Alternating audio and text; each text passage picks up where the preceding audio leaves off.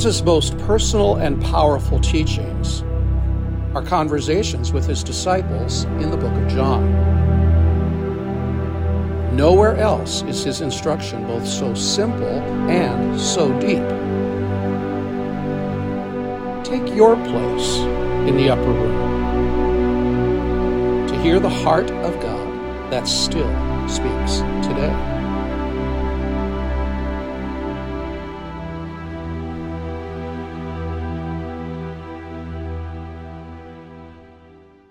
In much of the writings of the Apostle Paul, he talks about something that we refer to today as the triad of Christian virtue. The triad of Christian virtue. What is that? These are three items that we need to be pursuing and seeking to live out in our lives so that we may live effectively in this world for the Lord. The triad of Christian virtues. What are they? Where they are faith, hope, and love. And what we're going to see this morning is that Jesus is going to draw our attention as he teaches his disciples this amazingly important teaching. He's preparing them for life when he is not literally physically walking with them. He's preparing them for what is to come. And they are confused. They don't understand. They still don't understand that Jesus, the Messiah, must die. Their understanding of Messiah is that he's going to be a great warrior who will destroy the enemies of Israel. But he didn't come to do that. He came to destroy the greatest enemies that we will face as humanity. He came to destroy the power of death and sin in our lives, to set us free, to be disciples that are loved and are able to love in return. Disciples that know the peace and the joy and the power of God. And so we see this triad of Christian virtues: faith, hope, and love. And you see that on the screen this morning. And I want you to think about it as we talk about this today. I want you to think of it as a three-legged stool. If you have just one leg, you're not going to be able to rest and sit in the chair. If you have two legs, you can't rest and in the chair and sit in the chair. You need all three legs. You need faith, you need hope, and you need love. It's not just love. It's not just faith. It's not just hope. It's all three. And the Apostle Paul, in almost every letter he writes, he addresses all three of these critical Christian virtues. Jesus addresses it this morning: faith, hope, and love. If you have your Bibles with you, or if you have it on your phone, I'm going to be reading from John chapter 16, beginning in verse 25. I'll go to the end of the chapter, and this will be the conclusion of this series. We will pick up on Easter Sunday and embark on a new series the following week, which will connect with all that we've talked about in this series. Because the question becomes, how do I live in this world if Jesus is my King, if he is my Lord, if he is who he claims to be, if he is who we celebrate? How do I worship him? How do I live in this world? How do I live this life? And we'll be talking about that in the weeks to come. But beginning in verse 25, Jesus continues his teaching. He says, "Though I have been speaking figuratively, a time is coming when I will no longer use this kind of language, but will tell you plainly about my Father. In that day, you will ask in my name. I'm not saying that I will ask the Father on your behalf. No, the Father himself loves you because you have loved me and have believed that I came from the Father. I came from the Father and entered the world. Now I am leaving the world and going back to the Father." Then Jesus' disciples said, "Now you are speaking clearly and without figures of speech. Now we can see that you know all things and that you do not even need to have anyone ask you questions. This makes us believe that you came from God." "Do you now believe?" Jesus asked. "A time is coming, and in fact has come, when you will be scattered, each to your own home. You will leave me all alone, yet I am not alone, for my Father is with me. I have told you these things so that in me you may have peace. In this world you will have trouble, but take heart. I have overcome the world. Amen. What a great truth. And so let's look at that this morning as we talk together about these 3 Christian virtues. And as we do, in the first 2, we're going to kind of look back at our journey these past weeks in this series, and we're going to look at some of the key teachings that we saw there, because it all connects together. Well, we began with this. The first is love. Jesus says, though I have been speaking figuratively. Now, Danny did a great job last week of helping us to understand what he meant with this phrase, I've been speaking figuratively. So I don't want to go back and say too much, but I want you to see this. He says, a time is coming when I will no longer use this kind of language, but will tell you plainly about my Father. What does that mean? Well, Jesus is going to be crucified in just a few hours. Jesus is going to be hung on a cross, and he is going to die in our place, which we will remember this morning as we gather around the table of the Lord and we celebrate communion together. But then 3 days later, as we will celebrate next Sunday, Jesus Christ will rise from the dead. What I want to say to you is that on the cross, Jesus defeated the power of sin, and in the tomb, he defeated the power of death. So that all who believe in him, his victory can be your victory. And if you believe in him, his victory is your victory. But we see that Jesus spent 40 days after the resurrection teaching his disciples before he ascended into heaven and sits at the right hand of God the Father Almighty. Now, when he ascended into heaven, we would receive on the day it's called the Day of Pentecost, we would receive the Holy Spirit. Every Christian, every believer receives the Holy Spirit. And the Holy Spirit, one of the roles of the Spirit is to help us to understand the teachings of Jesus. In fact, the Spirit, as we've read in these passages, the Holy Spirit will remind us of everything that Jesus taught. And so we will understand the teachings of Jesus because the Holy Spirit is there to reveal understanding. He is there to help us to rightly understand and then rightly apply the teachings of Scripture. And so this is a day that the disciples before Pentecost, they could only long for. They didn't understand a lot of the parables and the teachings of Jesus, but we have the Holy Spirit now. As we read his word, we receive that truth into ourselves. We keep reading in this passage and we read this. In that day you will ask in my name. We will ask in the name of Jesus. In the context, it has to do with asking him for understanding, asking him for insight.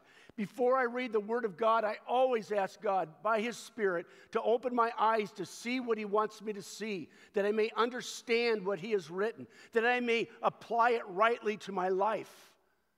And so he says, in that day you will ask in my name. I am not saying that I will ask the Father on your behalf. Doesn't that sound strange? He said, I'm not saying I'm going to ask the Father on your behalf for an answer to that prayer. He says, no, the Father himself loves you because you have loved me. What Jesus is saying is the Father, our Father God, is not aloof, but he is passionate about you. He is passionate about me because I love Jesus. The Father loves me as his child. The Father embraces me as his child. And he answers my prayer, not on the basis of Jesus coming and making a request on my behalf. He's answering the prayer, he hears the prayer, and he responds to the prayer because he loves me. Friends, this is the deepest need you have, is to love and to be loved by God. Jesus came Not that you would just go to heaven. He came that you would know the love of God now and forevermore. In fact, Jesus says, remain in my love, live in my love, be empowered by my love, know my love for yourself. I want to ask you this morning, do you know the love of God for you? Do you know the love of the Father? Do you know the love of the Son? Do you know the love of the Spirit? Are you living and remaining in that love? Friends, how is it that we can live well in this world? It's knowing the love of God for ourselves. It's knowing by remaining in the love of Jesus, by loving Jesus, we are receiving the love of the God of the universe. Imagine that. Imagine that. So what do we do to receive, to know this love? We live in that love through prayer, through obedience, through fellowship, through worship together. We read His Word, and we allow His Word not to be a book that we just read, but rather we respond to it, and we allow the Spirit of God to teach us. Friends, I got to tell you, every time I go and read His Word, I'm seeing new things. I have preached on this series, these passages over the years, but I have never seen a lot of the things that we've talked about because God just continues to teach me. He continues to open my eyes. He continues to open my heart. He continues to feed His child because He loves me and He loves you. Over these past weeks, we have talked about this love of Jesus, this love of God. And I want to remind you very quickly of 3 things that we've talked about in this series about love. Here's the first one. We are to remain in the love of Jesus. Jesus said in John 15, as the Father has loved me, so have I loved you. Think about that for a minute. As the Father has loved me, as God the Father has loved me, Jesus says, so have I loved you. I have loved you with the love of God the Father. Now, remain in my love. Why would we not remain in the love of Jesus? It doesn't make sense, does it? Why would we not live in the love of Jesus? This next series, we're going to talk about how we do that. We move on and we see a second thing that we've seen in this series, and that is love for God, love for Jesus is expressed in obedience to Him. What is the love language of God? It is our obedience. Why is that? As we talked about, obedience equals trust. I obey when I trust. I trust that God wants what is best for His kingdom.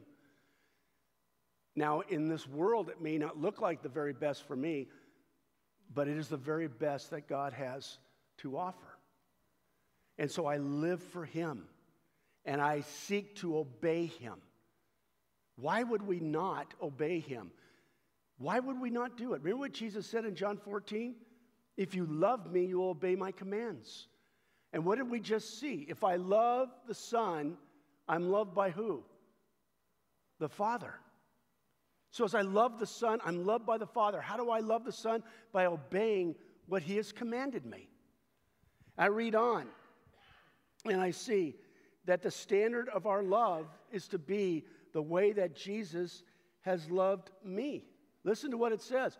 A new command I give you, love one another. Now, the old command was that we would love the Lord our God with all of our heart, soul, mind, and strength. That comes from the laws of Moses. And a summary of the laws, of some of the laws, commands of Moses, the 10 Commandments, is love my neighbor as I love myself. Jesus said, a new command I give you. We've read this 3 different times in this series. Jesus said, a new command I give you. Love one another as I have loved you. The standard by which I am to love is not the standard by which I love myself. The standard by which I am to love you and to love others is the standard by which Jesus loves me. So I want you to think for a moment about just one relationship in your life. It might be with a parent. It might be with a child. It might be with a spouse. It might be with a friend. I want you to think about, it might be with a neighbor. I want you to think about one relationship that you have. It might be with somebody here in the church. And I want to ask you this question. Are you loving that person in the way that Jesus loves you? Now, what does that look like? Well, it looks like sacrifice. Are you willing to sacrifice for that person? To give them what the Lord wants for them in their life? Jesus lays down his life for his children. We are to love one another sacrificially. That is an incredible challenge for us, because most of us, and because of our sinful nature, we're focused on what is best for ourselves. We lay down our lives by giving to others what God wants for them, when he has enabled us to be the one and called us to be the one who provides. It's marked by being kind. It's marked by humility. Humility, true humility. Can you imagine what would happen in our family context if everybody in the family decided, I'm going to be humble? I'm not going to promote myself and what I want. I'm going to live in humility in this relationship. Can you imagine what could happen? Children, if you want to be married one day and have a great relationship, learn now how to love like Jesus loves. Now is the time to practice this. Patience. Jesus loved us with patience, with gentleness. Jesus loved us with mercy and with grace and faithfulness to everything that he promises. That is the way that we are to love one another. I want to ask you, as you think about that relationship, are you loving them as Jesus loves you? What would it look like for you to begin to love in the way that Jesus loves? Staggering, extraordinary. It would change the world. The second thing that I want you to see this morning is the word faith. What is faith? Well, love, we're pretty comfortable with. Faith is believing what is true about God, what is true about our Lord. It's believing what is right. And because we believe, it leads to every decision that we make in our life. Friends, everything you do ultimately comes out of something you believe. You know those crazy things you do afterwards? And actually, this happens to me quite a bit, but I'm thinking, what was I thinking? What was I doing? What I've learned to do in my life, when I do something that disappoints me, I look back and I try to figure out ultimately what was it that I believed that led to that point, that led to that moment, that led to that decision. You see, faith is reflected not just in what I say I believe, it's reflected in how I live my life, because how I live my life is what truly reflects what I believe. Amen? I can say that I believe in God. My life might not show that. So ultimately, I really don't believe in God. This is why the Bible says, you'll know them by the way they live. You'll know my children by the fruit of their lives. You will know them by the way they love. You will know them by the decisions that they make. So here's what we see. And I just pulled one verse here. Actually, a few verses.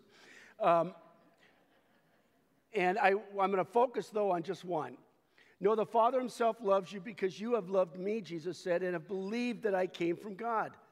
Now this is the verse we're going to focus on. I came from the Father and entered the world. Now I'm leaving the world and going back to the Father. That's the gospel. Then Jesus' disciples said, now you are speaking clearly and without figures of speech. Now we can see that you know all things and that you do not even need to have anyone ask you questions. This makes us believe that you came from God. And Jesus asked them, do you believe? Do you believe? Do you believe what? Do you believe what he just said is what he's asking. Do you believe? And he says a time is coming, and in fact has come, when you will be scattered, each to your own home. You will leave me all alone. You say you believe, but when life gets hard, you scatter and you run and you hide. You live for yourself. You say you believe, but do you really believe? Now, after the resurrection of Jesus, they really believed. All but one, according to church history, was killed for their faith.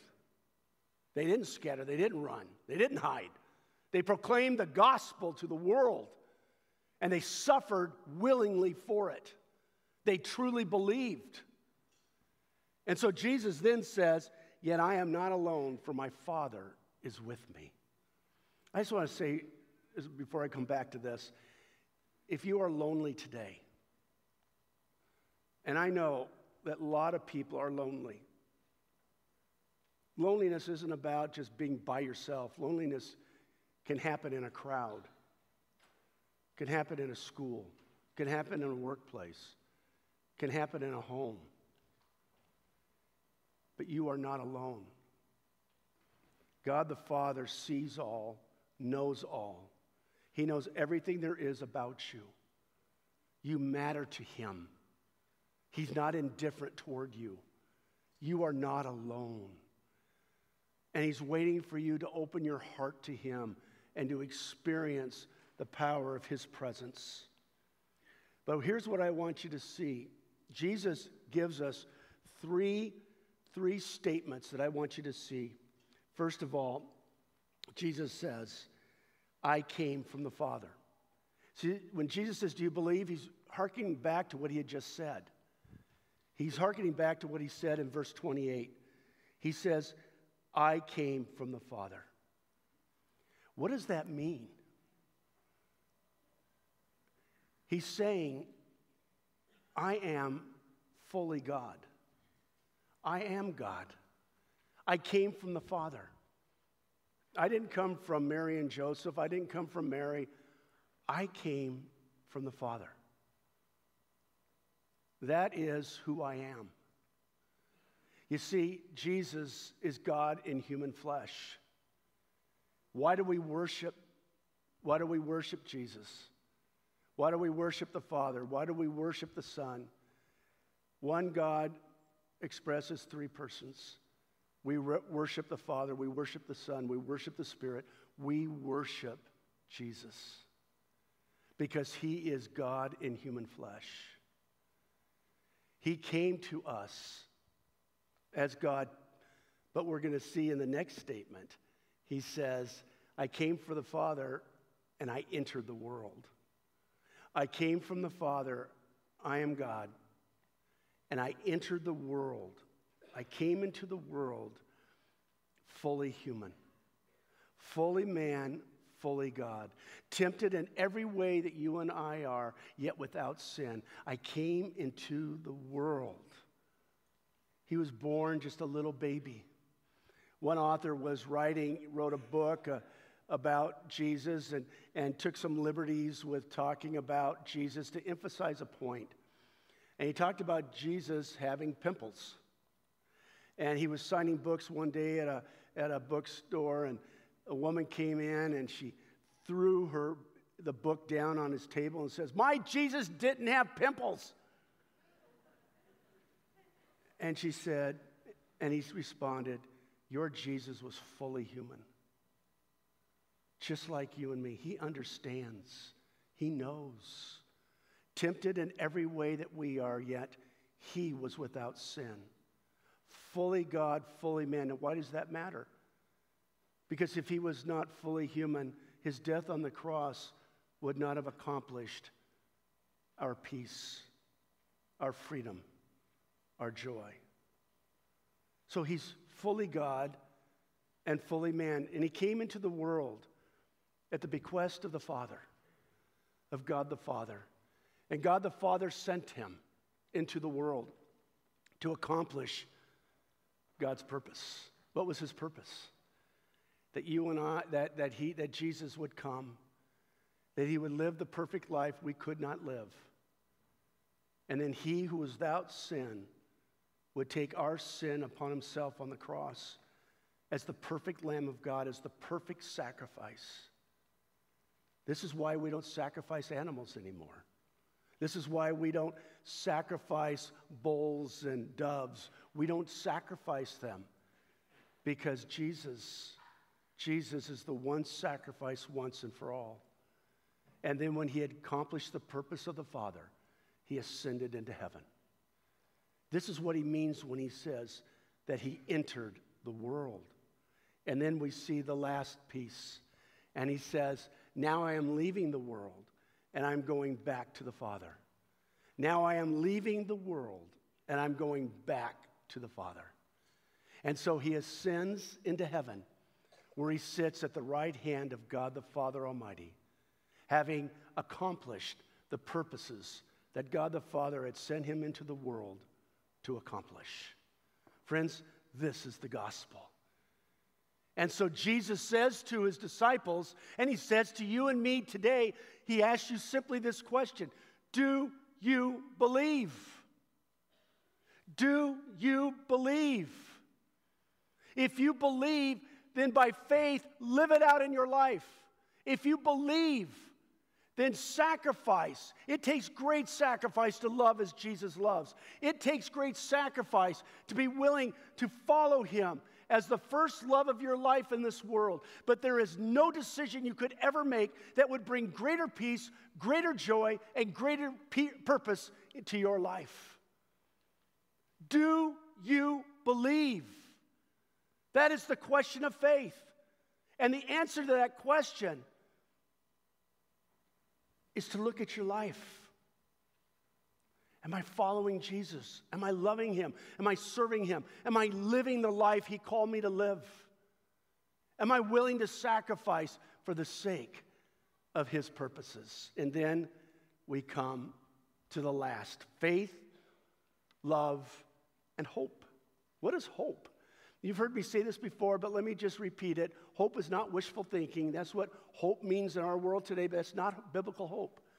Hope is confidence in the future based on what Jesus has said about the future. That's hope. Hope is what creates in us the ability to endure over time. It is hope that enables us to go through the difficult experiences of this life in this world and continue to live for God and to serve him and to love him and to not be destroyed by the circumstances of life, not be deterred by the circumstances of life. Yes, in pain, yes, suffering, yes, heartache, but still enduring, still faithful, still walking with God. That's hope. So what is hope? Listen to what he says. He says, I have told you these things so that in me, Jesus said, you might have peace. In me, not in your circumstances, not in your money, not in people loving you, not in being famous, but in me you will have peace. And he goes on to say, in this world you will have trouble. You will have trouble. I don't have to convince most of you of that reality. But take heart, he says, but take heart. I have overcome the world. What is he saying? He's saying he won. He won. When I was living, Beth and I and our family were living in West Michigan, there was a organization that produced all of these little things that go on your car, bumper stickers. I remember this time, bumper stickers that said, love wins. And a pastor on our staff then produced thousands of these bumper stickers that says, Jesus wins. Friends, here's the reality. I know the end of the story. Jesus wins. I hate to blow it for you if you haven't gotten that far in the book. But Jesus wins. And his victory is my victory. And by faith in Jesus, his victory can be your victory. Friends, I live in this world already knowing the end of the story. And so what I know empowers me. Yes, I'm going through a hard season. Yes, I've lost somebody I dearly love and it's painful.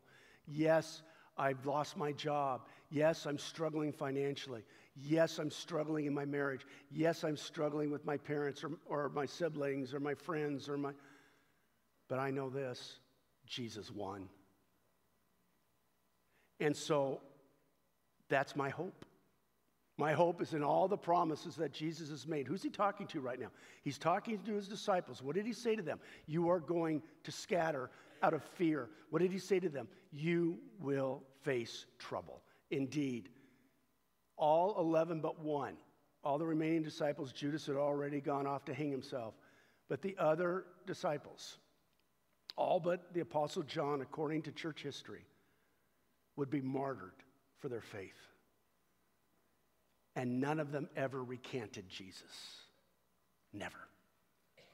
Because they had hope. Their hope was that Jesus had prepared a place for them. Their hope was the peace that they had received and the joy they had received in their Lord. Their hope was that Jesus would never leave them or forsake them. Their hope was in every promise that Jesus had ever made, and that hope empowered them to continue when it seemed like they couldn't continue. How about you? How about you? I remember one time, I'm not crazy about heights, and I remember one time that I was at a Christian camp, and they had us hooked up, and we were supposed to run off a cliff, and then they would slowly let us down. Well, the guy in front of me, I'll never forget this, he took off, got to the edge of the cliff, and you could see every muscle in his legs just, and he stopped dead in his tracks. He must have done that 10 times. So I'm thinking, boy, I don't want to do that. So I start thinking, okay, they have insurance. I'm not going where you think I'm going. They have insurance. They wouldn't do this if it was dangerous because they could shut the camp down. And so I thought it through. I thought, this is going to be fun. And so I went and I zoomed off the cliff, and that thing just, no. And slowly came down, and it was so much fun. What did I believe? I believed that what they had set up was safe. And so instead of being afraid, instead of hiding, I zoomed off the cliff. Friends, when you know the end of the story, and you know that life is in His hands, we don't need to fear even in the midst of fearful human circumstances. We don't need to hide. We don't need to run, because we have hope, we have faith, and we have the love of God. Amen? Let's pray together. Father, thank you for the power of your word. Lord, this has been a series that has just done so much in my own heart, and I'm so grateful, God. You just continue to teach. You continue to teach. You continue to open our eyes. And Lord, we just say thank you for that reality. I pray for any here today who are contemplating answering the question of Jesus. Do you believe? Father, open their eyes that they may see what is real. May they see what we see and even more. Father, for those who are lonely today, would you surprise them by showing yourself to them? They're not alone. For those who are going through difficult times and they feel like they've lost their hope, would you remind them, Lord, of the wonderful promises that you have made, and would you hold them close to yourself? Lord, strengthen our faith, strengthen our love, strengthen our hope. And Father, we live in a time that for many of us feels like a time like no other. As we remember this past week, what happened in Nashville, Tennessee, with 3 precious adults and 3 precious children that love you, were victims of violence and evil. Lord, we pray for those families. We stand with them as their brothers and sisters in Christ. And we pray, Lord, your peace and your hope and your faith as they go through such a horrible season of life. God, I pray for that church as well, and that preschool, and all the children and teachers and staff and people in that church that were deeply and profoundly impacted by this evil. Lord, we pray that out of the ashes would come a great victory for the kingdom of God. We pray for our nation in a time of turbulence and a time of uncertainty and a time of struggle. We ask for your peace. In the name of Jesus we pray. Amen.